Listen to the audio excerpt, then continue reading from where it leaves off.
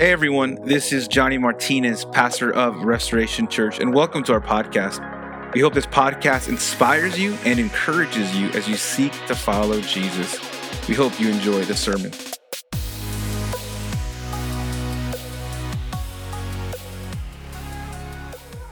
All right, turn with me this morning to Mark chapter 3, church. Mark chapter 3.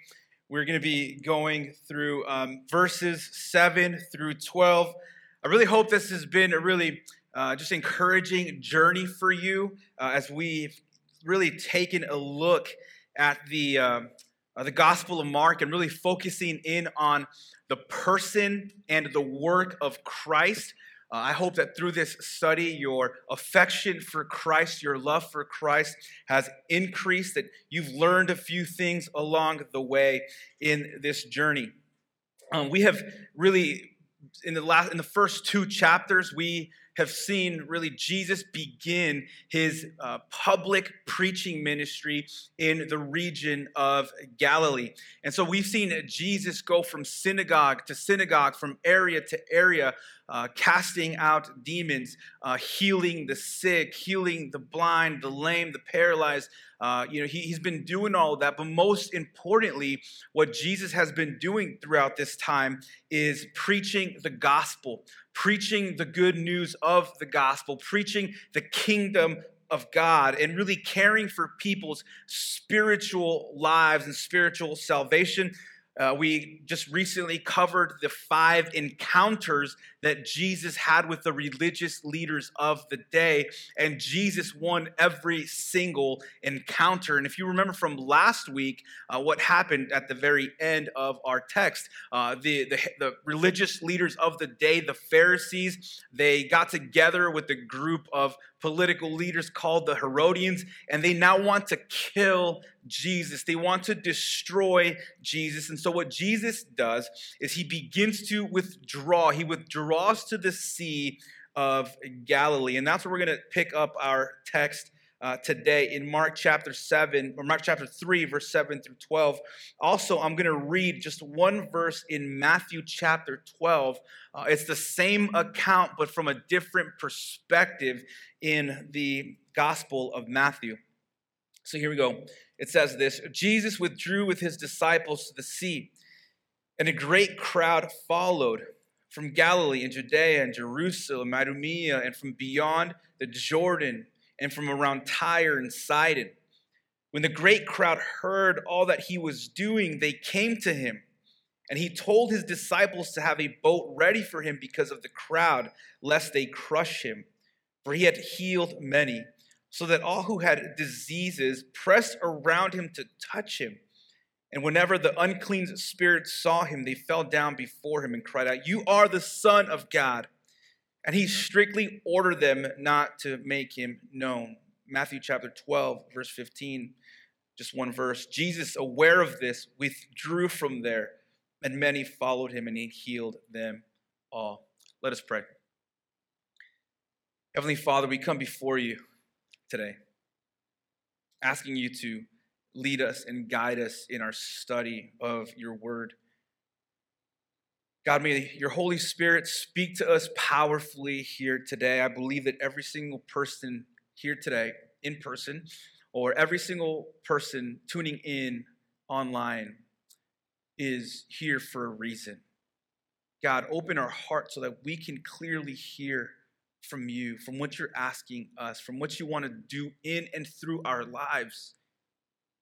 God, help us at the end of today to fall more and more in love with who Jesus is, with the person and the work of Christ. Help us create this heart of gratitude and thanksgiving for Jesus today. Lead us and guide us, Holy Spirit, in our study. Amen. Amen. I want to begin by just talking about this really, really famous guy. You might have heard of him. This guy, his name is Martin Luther, and he was a 16th century German monk. Martin Luther, if you've ever taken a history class, I'm pretty sure you've covered this guy. But after becoming a monk, for 15 years, Luther tortured himself in an attempt to make himself righteous before God.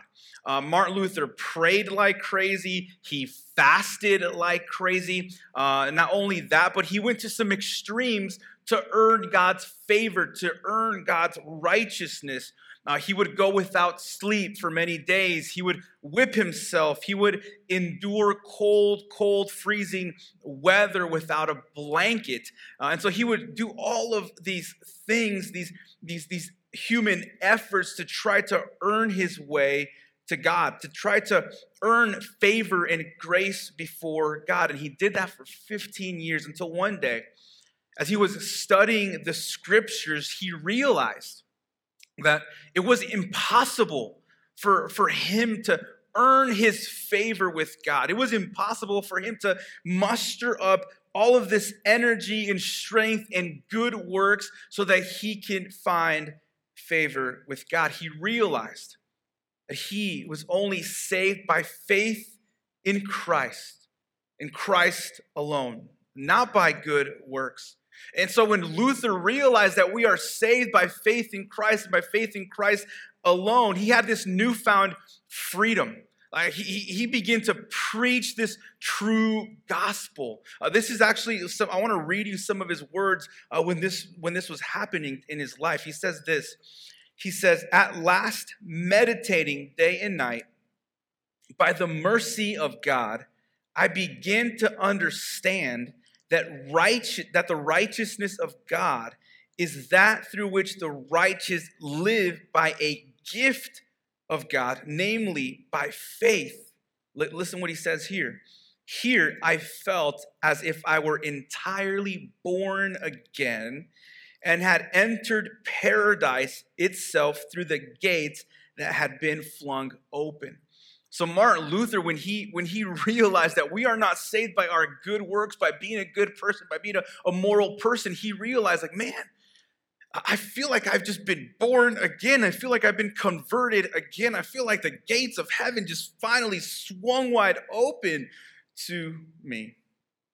And during this time, Luther nailed his 95 Theses to the doors of the Castle Church in Wittenberg, Germany. His 95 Theses were an attempt to reform the Roman Catholic Church, not to divide it. And he spoke out in these theses. He spoke out against the Roman Catholic Church selling indulgences. What are indulgences? Indulgences, basically, the Roman Catholic Church was selling salvation. For example, if I wanted to buy the forgiveness of sins, I would pay a certain amount, and the Roman Catholic Church would give me a certificate.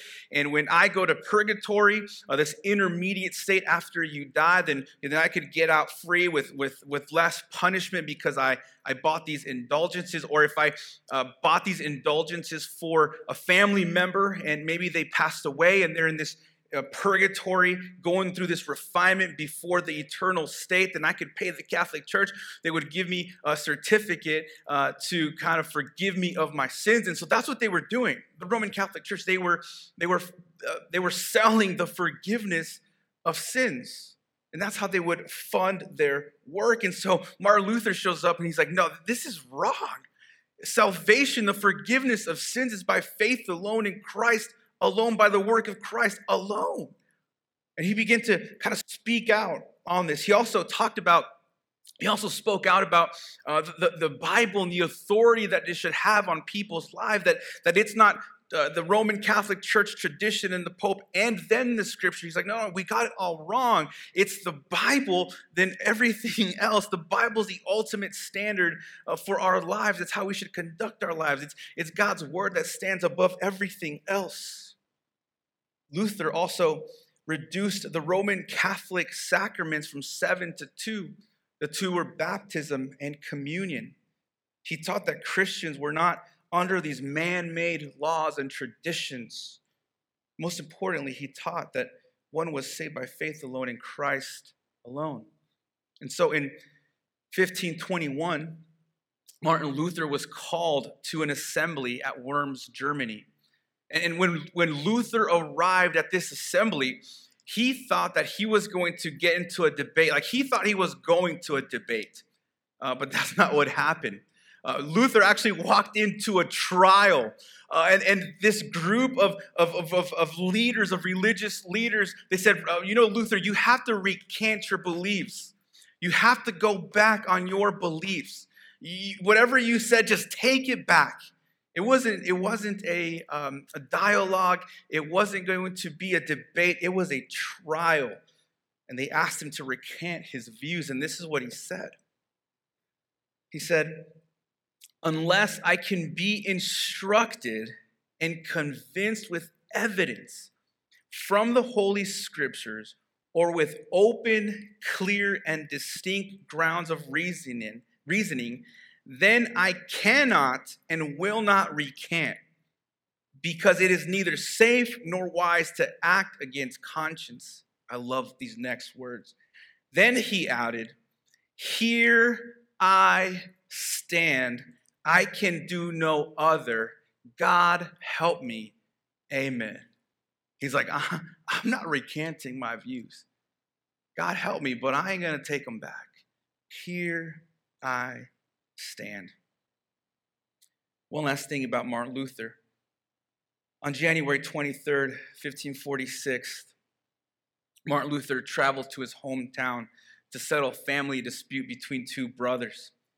And he finally allowed them or helped them to reconcile. But at this point, he was 62 years old. He was weary from everything he had gone in his life, and he actually fell very ill and fell very sick. And so, knowing that the end was near for his life, he wrote his last will and his last testament. And it began with these very words. He says, I am well known in heaven, on earth, and in hell. I am well known in heaven, on earth, and in hell. And boy, is that true.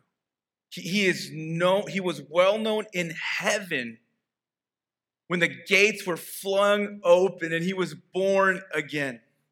He was definitely known on earth as he fought to restore the true message of the gospel. And he was definitely known in hell as he made it more difficult for Satan to keep people in bondage to a works-based salvation. Definitely known in heaven, earth, and hell. Here's the question I have for us. Can you and I say the same thing that Luther said at the end of his life? Are we well known in heaven, on earth, and in hell? Let me ask it this way. Are we well known or are we unknown right now? Are we well known or are we unknown? My fear, church, is that many Christians will live their lives unknown. Unknown by heaven, but living with this false assurance of salvation. Hey, I've gone to church, I've checked the box, I've come to the altar, I gave my life to Christ, but there's no fruit or evidence in their life, and so they are unknown to heaven. And my fear is that we would also have Christians unknown on earth, unknown by man because of the lack of love for God and the lack of love for people. My fear is that we would be unknown in hell because we are too scared and we are too busy to fight against Satan and his army. And I wonder, church, if Luther, when he wrote those last words, I wonder if he had today's text in mind. When he said, hey, I'm well known on heaven, on earth, and in hell, I wonder if he had today's text, because Jesus in today's text, we will see that Jesus was also known, very well known, in heaven, on earth, and in hell. And so that's what I want to see today in Jesus' life. And I also want to see what that means for my life and what that means for your life as well. So first, here's the first point of today. Jesus is known in heaven. Jesus is known in heaven. I read Matthew chapter 12, verse 15. It said this: Jesus, aware of this, withdrew from there, and many followed him, and he healed them all. And again, this is a very condensed version. It's a very condensed version, same story in Matthew's gospel. But Matthew tells us that Jesus was aware of this. What is the this? He is aware that the Pharisees and the Herodians want to destroy him. And so this right here is a display of Jesus's omniscience, meaning that he knows everything. He knows that the Pharisees and the Herodians were trying to be secretive about killing him. You see, but nothing in our lives, church, is hidden from Christ. Not one single thought, not one single thing in our hearts. We are laid bare in front of Christ because he's omniscient. He knows everything. Jesus knows all about us. And because Jesus was aware, this is not only a display of his omniscience, it is a display of his divinity, that he is God. He is God. He is divine. And all of heaven knows Christ because he himself is God. Also, in Matthew chapter 3, verse 16 through 17, we see in Jesus' baptism, the heavens were opened to him. And when Jesus was baptized, immediately he went up from the water, and behold, the heavens were opened to him. And he saw the Spirit of God descending like a dove and coming to rest on him. And behold, a voice from heaven said, "This is my beloved Son, with whom I am well pleased." Jesus is known in heaven. The heavens open. The Father recognizes him. He affirms his ministry and affirms his life. Jesus is known in heaven. Psalm 19, verse 1, the heavens declare the glory of God, and the sky above proclaims his handiwork. Man, the sky, the heavens are proclaiming Jesus as the creator of heaven and earth. Jesus is known in heaven as the all-knowing God. Jesus is known in heaven as the Son of God. Jesus is known in heaven as the creator and sustainer of heaven and earth. Point number 2, Jesus is known on earth. Jesus is known on earth. Mark chapter 7 says, Jesus withdrew with his disciples to the sea, and a great crowd followed him from Galilee and Judea and Jerusalem and Idumea, and from beyond the Jordan, and from Tyre and Sidon. When the great crowd heard all that he was doing, they came to him, and he told his disciples to have a boat ready for him because of the crowd, lest they crush him. For he had healed many, so that all who had diseases press around him to touch him. Here, Mark tells us how popular Jesus was and how well-known Jesus was. He says that a great crowd followed Jesus, that a great crowd heard what Jesus was doing. It was not just a crowd, but it was a great crowd. And so Mark adds this word great to let us know that it's a bunch of people following after Jesus. Scholars and theologians say that it was about in the tens of thousands of people that were actually following after Christ. I mean, it's kind of like here's what Mark's trying to do. It's kind of like when you go to an event. When you go to an event and someone asks you about it and they say, hey, was there a lot of people there? And what do you say when there was a lot of people? Man, it was jam-packed, right? There was tons of people, or it was popping, Some of you guys probably don't use that, but I do. I use that. But you're just like, it was packed, man. Everybody was there. Obviously, everybody wasn't there, but that's what Mark is trying to do as he writes this gospel. Hey, there's thousands and thousands and thousands of people following Jesus. And he also tells us from where they were coming from. He says some people were coming from Galilee, which is Jesus' home base of operation. We kind of covered that over the last couple of weeks. People were coming from Judea, which is the area south of Galilee. People were coming from Jerusalem, the chief city in Judea, which was about 100 miles from the Sea of Galilee. People were coming from Idumea, a region south, even more south of Judea. It was about 130 miles from the Sea of Galilee. So think about that just for a second. The people that resided in Idumea. It was about 130 miles. So 130 miles, I did a little research. I got on Google Maps, and I said, okay, how far is Flagstaff from here? And it's exactly about 130 miles from here. So just think about that for a second. They heard what Jesus was doing, healing the sick, giving sight to the blind, casting out demons. They heard about Jesus. And they just thought, man, if I could just go and see Jesus and get a glimpse of him and touch him. And they began traveling by foot, most likely, 130 miles from here to Flagstaff. I mean, just think about the desperation that they were going through. The need in their heart and in their lives for them to travel such a long distance to simply be touched by Jesus.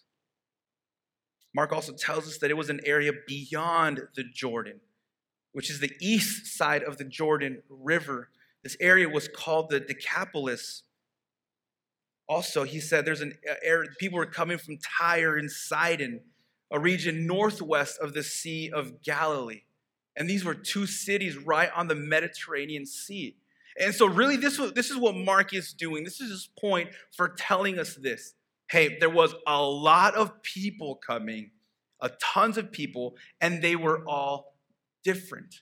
They were both Jews and Gentiles, or a non-Jewish person. That's what a Gentile is. And so all types of people, Jews and Gentiles, were coming to Jesus. You see, Galilee, Judea, Jerusalem, they had a lot of Jewish people in those areas. Idumea was kind of a mixture of Jews and Gentiles. Jordan, Tyre, and Sidon, they were mainly Gentile people. So Jesus had all kinds of people following him. In our day and age, Jesus has gone viral. I mean, that's what's going on right now. Jesus has gone viral. If Jesus had a social media right now, he would definitely be trending, and people would be following him for sure. He was going viral, and all of this was done through organic growth, word of mouth. Jesus didn't pay for likes, or he didn't pay for followers. And it's okay if you've paid for likes and if you've paid for followers. I forgive you. It's totally cool. But he was going viral. And Mark tells us that the amount of people was so great that Jesus actually tells his disciples, hey, have a boat ready for me. Like, it's going to get crazy, and so make sure that you have a boat ready for me. And Jesus wanted to use this boat as a kind of a crowd control. Jesus, what he would do is he would preach and teach the gospel from a boat. And so he would kind of be, 10 or 20 feet offshore, and he would preach from there. And Jesus said, hey, have this boat ready in case people start pressing around me too hard. I could jump on the boat and teach from there. Mark tells us also why people followed Jesus. He tells us why people followed Jesus. In verse 8, he says, because they heard all that he was doing. Verse 10 says, because he was healing many people. That's why they followed Jesus. Because he was healing people. He was healing. He was providing for people. He was restoring people. He was saving people. He was giving people hope. He was giving people joy. And so people heard everything Jesus was doing, and they began to follow after Jesus. Many scholars and theologians actually believe that Jesus banished all disease and all sickness in the land of Palestine during this time. Just think about that. That he practically banished all sickness, all disease from this area. And so Jesus then heals people. And I believe that Jesus' healing ministry was a display of his compassion for the crippled. It was a display for his love for the lost. It was a display of his service to the sick, of his patience for all people. I mean, just think about that. How much patience do you need when thousands upon thousands of people just want to talk to you and be healed by you? It was a display of his power over the powers of evil. Jesus was known by people because he loved people. Jesus was known by people because he loved people. He took time. I mean, just think about this. Jesus, if he wanted to, he could heal everybody at once. Again, he's God. He could do whatever he wants. Hey, everyone, thanks for coming. You're all healed. Have a great night. But he didn't. Person by person, conversation by conversation, Jesus healed people, and they knew him because he displayed love towards them. They knew him. Jesus loved people enough. I want to say this too. Jesus loved people enough to go beyond their physical need and meet their spiritual need. That's how much Jesus loved people. Hey, I'll heal you and I'll help you walk again, and I'll restore your withered hand. But I'm also going to preach the gospel to you. I'm also going to tell you about the kingdom of God. I'm also going to tell you about the spiritual salvation that is offered to you. Jesus not only wanted to meet their urgent need, he wanted to meet their most important need, which was a spiritual need. So caring for people's physical need is good. Absolutely, it's good to do that. But caring for their spiritual need is best. And that's what Jesus was doing, and that's what he was known for his love, for his care, for his compassion, for his kindness, for his preaching of the gospel and preaching of the kingdom. So Jesus is known in heaven, Jesus is known on earth, and then lastly, Jesus is known in hell. Jesus is known in hell. Verse 11, and whenever the unclean spirits saw him, they fell down before him and cried out, "You are the Son of God." And he strictly ordered them not to make him known. So Mark tells us that when Jesus came into contact with a person who had a demon, they fell down before him. And so this is a posture of defeat. I mean, they're defeated. They've lost the fight. It's a posture of surrender. They surrendered to Jesus' power. They've surrendered to Jesus' presence. They fell down. And notice what they say. They cried out. They knew who he was. All hell knows who Jesus is. They said, "You are the Son of God. You're the Son of God. We know who you are." The demons knew exactly who Jesus was. Earlier on in Mark chapter 1, they actually call him the Holy One of God.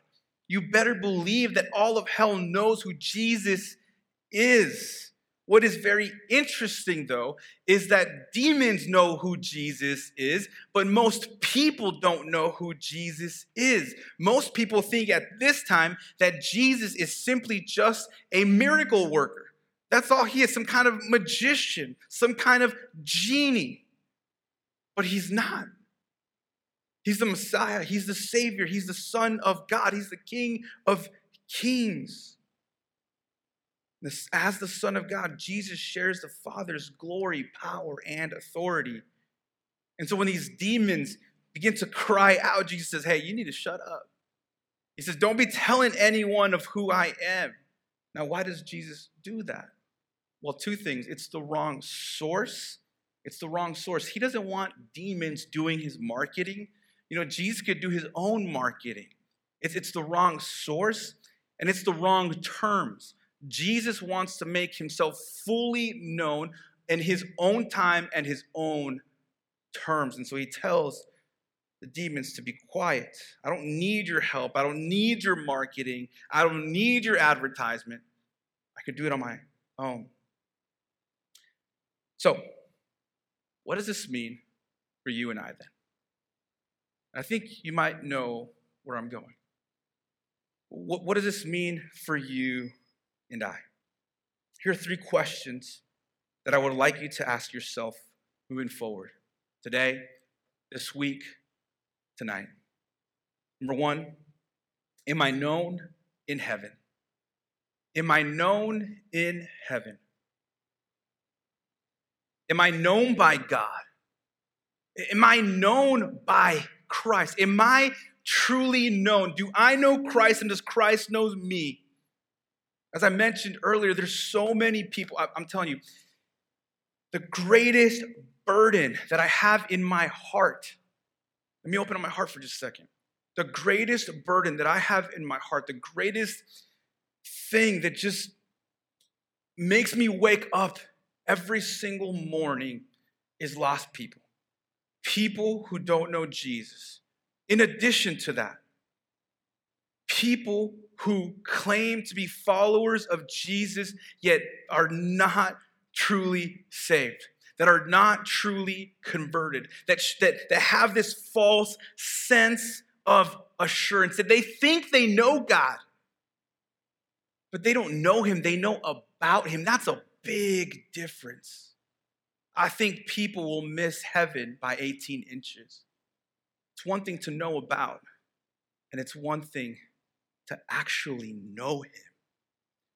Are you known in heaven?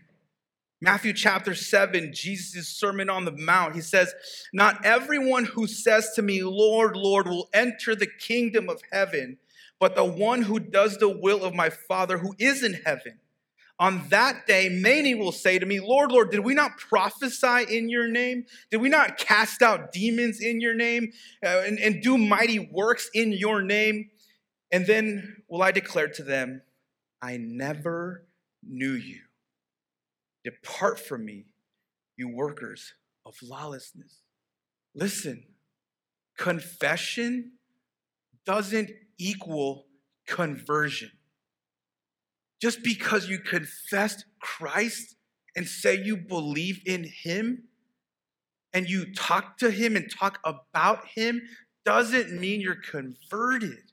I mean, scripture says that even demons believe in God. And we've seen it here that demons confess that Jesus is the Son of God. So confession or posting stuff on spiritual and religious stuff on your social media, that is not conversion. Participation is not conversion. Hey, didn't we prophesy? Didn't we cast out demons? Didn't we do all these things? Didn't we go to church? Didn't we go to small group? Didn't that one time I walked down the aisle and someone prayed for me and I prayed a prayer and I was saved, but there's no fruit after that. There's no perseverance. There's no passion for God. There's no hatred of the sin that you once loved or a pursuit of the God you once ignored. Do people know you? Does heaven know you? Check yourself, church. I know I'm a little fired up, but I'm telling you, man, that wakes me up at night. And it wakes me up early in the morning.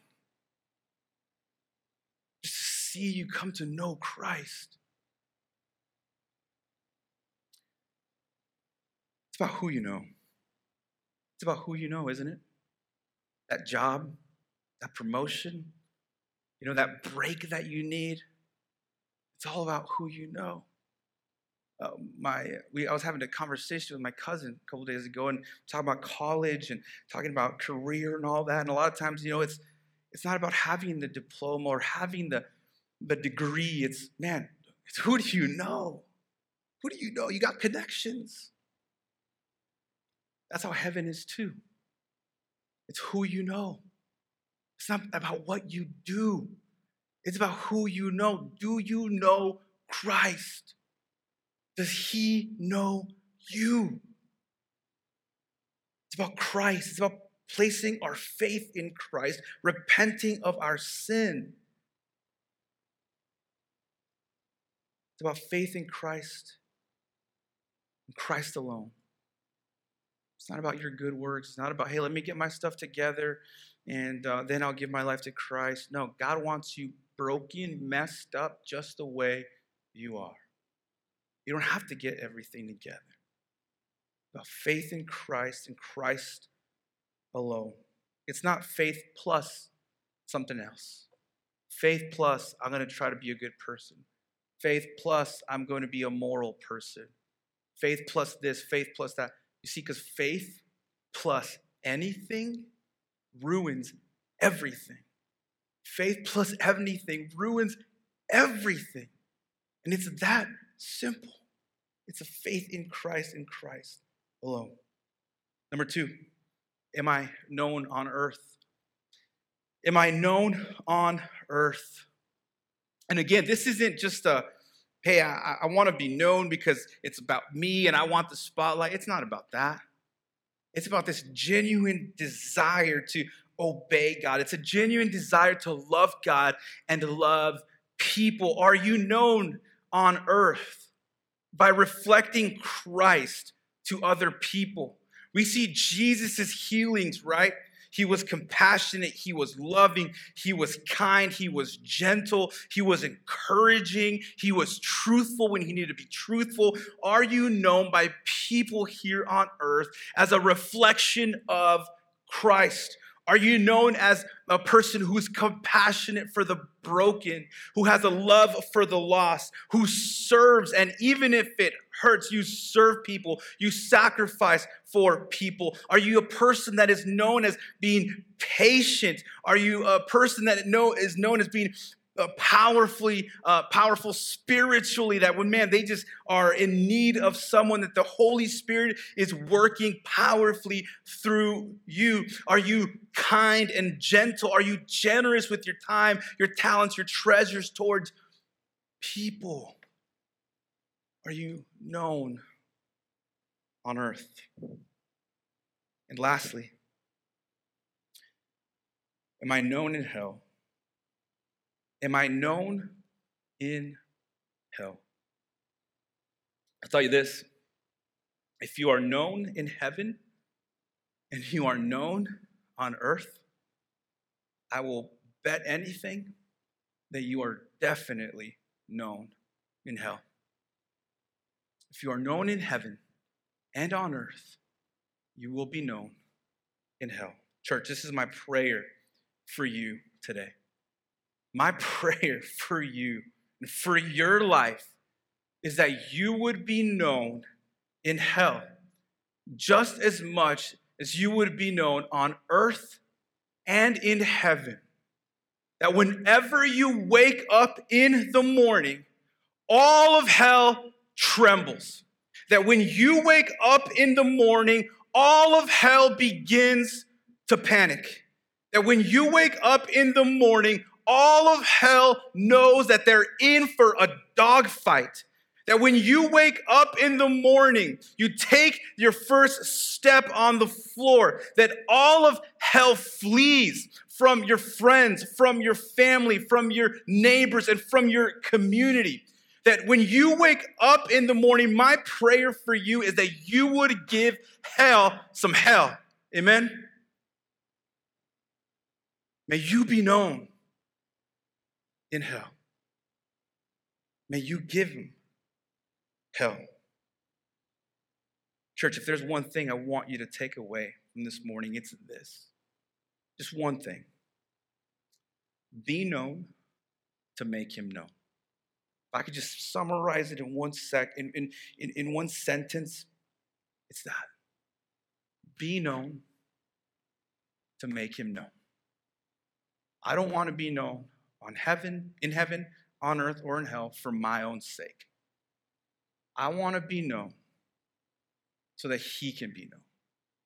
For the glory of God, for the praise of God, for the spotlight to be put on God and not myself. If you don't know Christ today, personally, I plead you to come to him. I beg you to come to him. Whether you're here today in person or you're watching online, or maybe you're watching this sometime during the week or a month or a year from now, wherever you're at. If you don't know Christ, if heaven doesn't know you, would you come to him today? You might be saying, well, I'm broken. I'm a sinner. I'm messed up. God could never receive me. Man, you're a perfect candidate to come to Christ. We're all broken. We're all messed up. And that's the beauty of the gospel. Come as you are. You don't have to have it all together. But come as you are. Repent and place your faith in me. Repent, turn away from sin, and place your faith in me. Place your faith in my work on the cross, not your good works, because they're not enough, but in my work on the cross, my blood that was shed for you. See, I mentioned earlier that people would come to Jesus because of all the good things that he was doing in their life.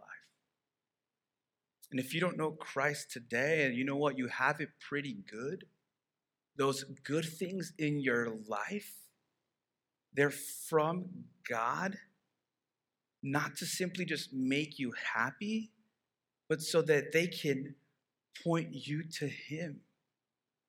God's provision, blessing, is to point you to the ultimate blessing. Would you come to him today? Let me pray. Heavenly Father, we thank you. Thank you for your word. Thank you for your love for people. That you show us how to love people, how to care for people. God, thank you that you are known in heaven, on earth, and in hell. Because if you weren't known in heaven, on earth, and in hell, God, we'd be lost. There'd be no hope, no joy, no forgiveness, no freedom. And God, I just pray, if there's anyone here today or watching online that doesn't know you, will you work in their hearts right here, right now? Would you draw them to you? Would you comfort them? Would you give them peace? Would you give them this sense of assurance that they are your children? Holy Spirit, work in their hearts, work in our lives. Allow them to repent of their sin, to make a U-turn in their life, and just make a beeline towards you, Jesus. Place their faith in you. It's not about praying a prayer. It's not about checking a box. It's not about coming to the altar, God. You could save in their seats right now, in their couches at home, in the car, at work, wherever they're watching. You could save anywhere. If we come to you with a genuine and open heart. God, I pray for believers today too. Believers who have gotten bored with you. Believers who have gotten complacent and truly are living as undercover Christians, not known by heaven, not known by people on earth, by the way they live and by the way they love, and definitely not known in hell. May you awaken their hearts today. May you awaken their minds today. Draw us to you, Jesus. Give them joy. Give them that passion and zeal they once had for you, God. Work powerfully. And God, may we be known so that you can be known, God. To you be the glory.